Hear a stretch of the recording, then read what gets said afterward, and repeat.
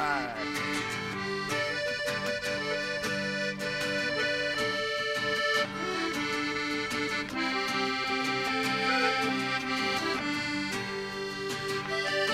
And we drop down. Good morning.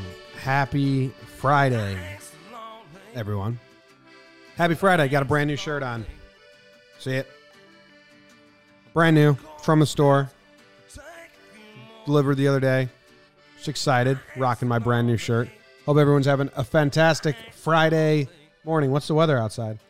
I can't tell, and I don't leave. I left the apartment yesterday for the first time in a couple days, and it was really nice. It was incredibly windy out. A lot of people hate the wind.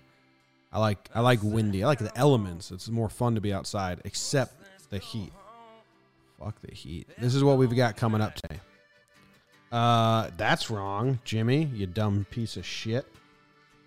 That's wrong as well. Hold on. What the fuck?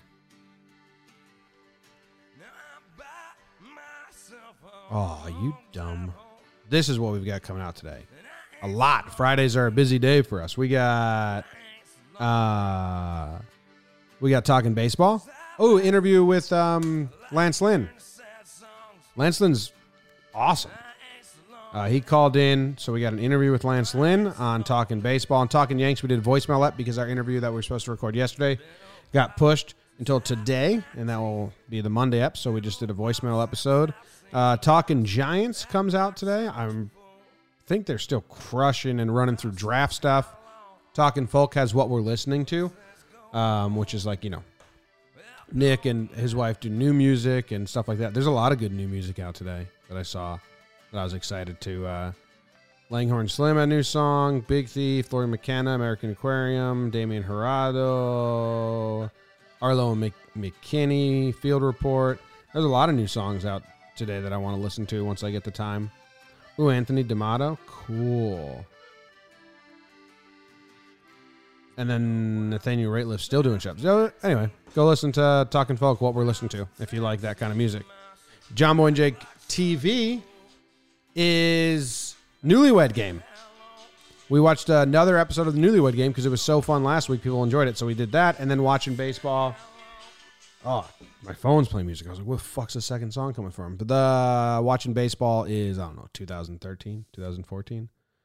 No idea. No idea which one we just watched. I know that we recorded, yesterday we recorded 14 or 15? Yesterday we recorded 15, the Royals. So 2013 comes out today. Red Sox over Cardinals. And it's like a weird, benign rally to basically win the World Series. So that's that. And then in Rome, New York, it's 51 degrees and cloudy. I'm guessing that's kind of the weather here. Rome, New York's more upstate, but I'm going to guess it's the same. All right, our random baseball player of the day is Cal Emery. So this dude, a lot of these times you go random baseball player, you check out Baseball Reference, and you can find something interesting. Like, sadly, yesterday it was a plane crash. I mean, last 1 week we had Darby O'Brien who showed up to spring training sick, and they held a charity game just to raise money for him. So, like, a lot of times you can find pretty cool stories. I mean, just, I don't know, they're humans, so they each have a story. Cal Emery, interesting. He only saw action in the 1963 season for the Phillies, and he only saw action in a super, super limited role. Like, look, this is his game log. He only pinch hit. So if you can see that he never, on the innings, he never started a game. He came in the fourth inning, the third inning, the eighth inning, the second inning, the ninth inning, the 7th, 6, 7, 7, 7, 8, 6, 10, 5, 8, 8. He never got to start a game ever as a big leaguer. He has 3 hits, only 2 strikeouts and 19 at-bats, 1 double. And that's all. So, like, that's his Major League Baseball career. However many games that was, didn't get to start. So I was going through his minor league numbers, and I was like, who was blocking him? Who did the Phillies have that blocked Cal Emery from ever getting another chance at all? And the Phillies had like no one. They just kept trading for first baseman. So if you're, let's see, if you were born in 1950, you probably remember this. And we're a Phillies fan. So this speaks to all the people that tune into the morning show that are 70 years old and Phillies fans. Huge demographic we have. They kept trading for first baseman. Frank Thomas, they traded for Frank Thomas in 1964. Then they traded for Dick Stott in 1965. Finally, they traded for Bill White in 66. He was there for 3 seasons. And then they moved Dick Allen to first base in 1969. Then they moved Daron Johnson there in 1970. So I did a ton of research because I was like, why did Cal Emery never get a shot? His minor league numbers are pretty good. He was the 1957 College World Series most outstanding player. But I guess they just didn't like him because it's not like, they had a mainstay. They just, anytime they had an opening at first base, they just did a different move. When he was 32 years old, he bounced around minor league organizations, and then he finally came back to the Phillies when he was 32 years old in 1969. He had an incredible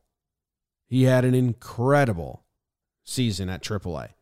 He played in 101 games. Listen to these numbers. 32 years old, AAA. He played in 101 games. He had a .400 batting average, a .509 on-base percentage. He got on base more than 50% of the time over his 100-game season in AAA. Slugging .588. So the OPS is 1.098. So just an outstanding year. Clearly too good for AAA as a 32-year-old, but I guess not good enough for MLB. So quadruple A player. He goes to Japan the next year and plays for the Hankyu Braves. No way I said Hankyu. I say it like thank you, but Hankyu. Hankyu? I don't know. So I'm guessing that when he hits 400 and has a .509 on base percentage over the course of 100 games at AAA, he goes and tells his agent, like, someone's got to want me. I need to get paid something for this shit. And Japan paid him. I'm hoping. There's not a lot out. You have to kind of take the puzzle pieces and I'm just mapping them together in my own brain. There's not a lot out. But he went to Japan for 1 year. Then he came back and he eventually became a coach. And look at this baseball card. It's rather unfortunate as a guy who really cares about headspace. I don't even understand how someone frames this card. Look at all that space above his head. What awful way to take a picture. Just pisses me off. But he was a hitting coach for the Canadians. In 1988, he was the Chicago White Sox hitting coach. And that's like all I can find on him. So that's our random baseball player of the day. And yeah, it's really, really random. There's not much out there on Cal Emery. I forget. Oh, Emery. I did random name generator, and the name was Emery. I searched it. Bam. Cal Emery. It's shitty that he never got a chance to start ever. Like, never got a chance to even get a full day's at bat in. That blows. So, sucks for Cal. He died. That also sucks. But I think he lived a full life. So that counts for something. But he did die. We all will. And that's all. It's all for Cal Emery. I'm going to take a sip of my coffee from my number one coach mug. We have a ton of mugs on our store. And I'm going to buy some. I feel dumb. This mug is from when I lived in New Jersey, which I moved away from New Jersey when I was 8 years old. So this is fucking old mug.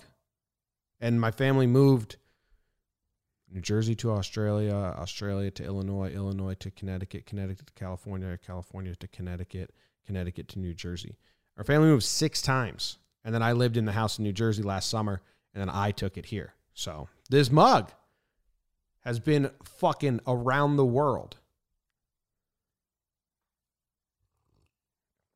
What a mug. And here I am talking about how I want to buy mugs that have my show's name on it, my brand on it, just kick this one to the curb. It's like the most mug loyalty ever going, and maybe not enough mug loyalty all at the same time. I didn't really have a book that I was going to pick out, so last second, I just kind of walked over to the pile. We're building a bookshelf. We're trying to buy a bookshelf. But right now, I just have moving boxes full of all my books. I picked up this one, Big City Bright Lights. I don't know if anyone's ever read this.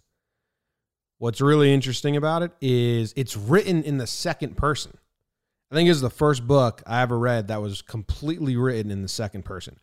Real weird way. You know, instead of saying, I'll just find a fucking random. Here, instead of saying, I nod and fill my mouth with beer, that would be first person. Or he nods and fills his mouth with beer. He seems to expect a response. This one is written with you.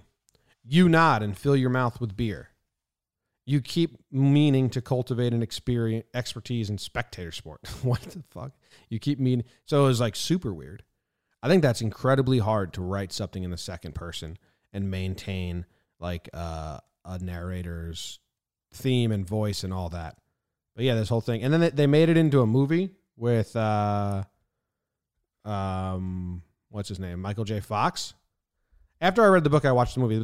The book is cool because the second person, it just fucking, boom, you like zoom through it. It's all about like some young hotshot kid living in New York and doing coke and going to clubs and having a good job and that post-college life where you're like on top of the world and think you got it all figured out because you're making money now and you're a hotshot and shit like that. I was wondering if there's any pages I marked up or anything. There has to be. But here's one. Red pen I was using. Interesting. Says,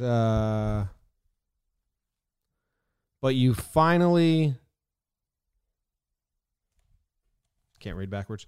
But you finally attributed this to an unrealistic, youthful idealism. Growing up meant admitting you couldn't have everything. So I guess that's what that character's going through. And maybe I was going through it myself at the time I read this, and that's why I underlined it. And I thought, hey, that's a cool one. So go read that book or watch that movie if you like books, or if you're interested in just reading something that's set in the second person, because it's weird. You picked up this book. You're reading it. It's like, are you talking to yourself, or am I the main character? Talking about himself in the second person. Second person is weird. Anyway, I think that's all I got. What's my schedule for today? After this, I got to do... Jake and I have to record a Watching Baggage for Monday. We have to interview player, and I guess I'll make some breakdowns because I have time today. Cool. See ya.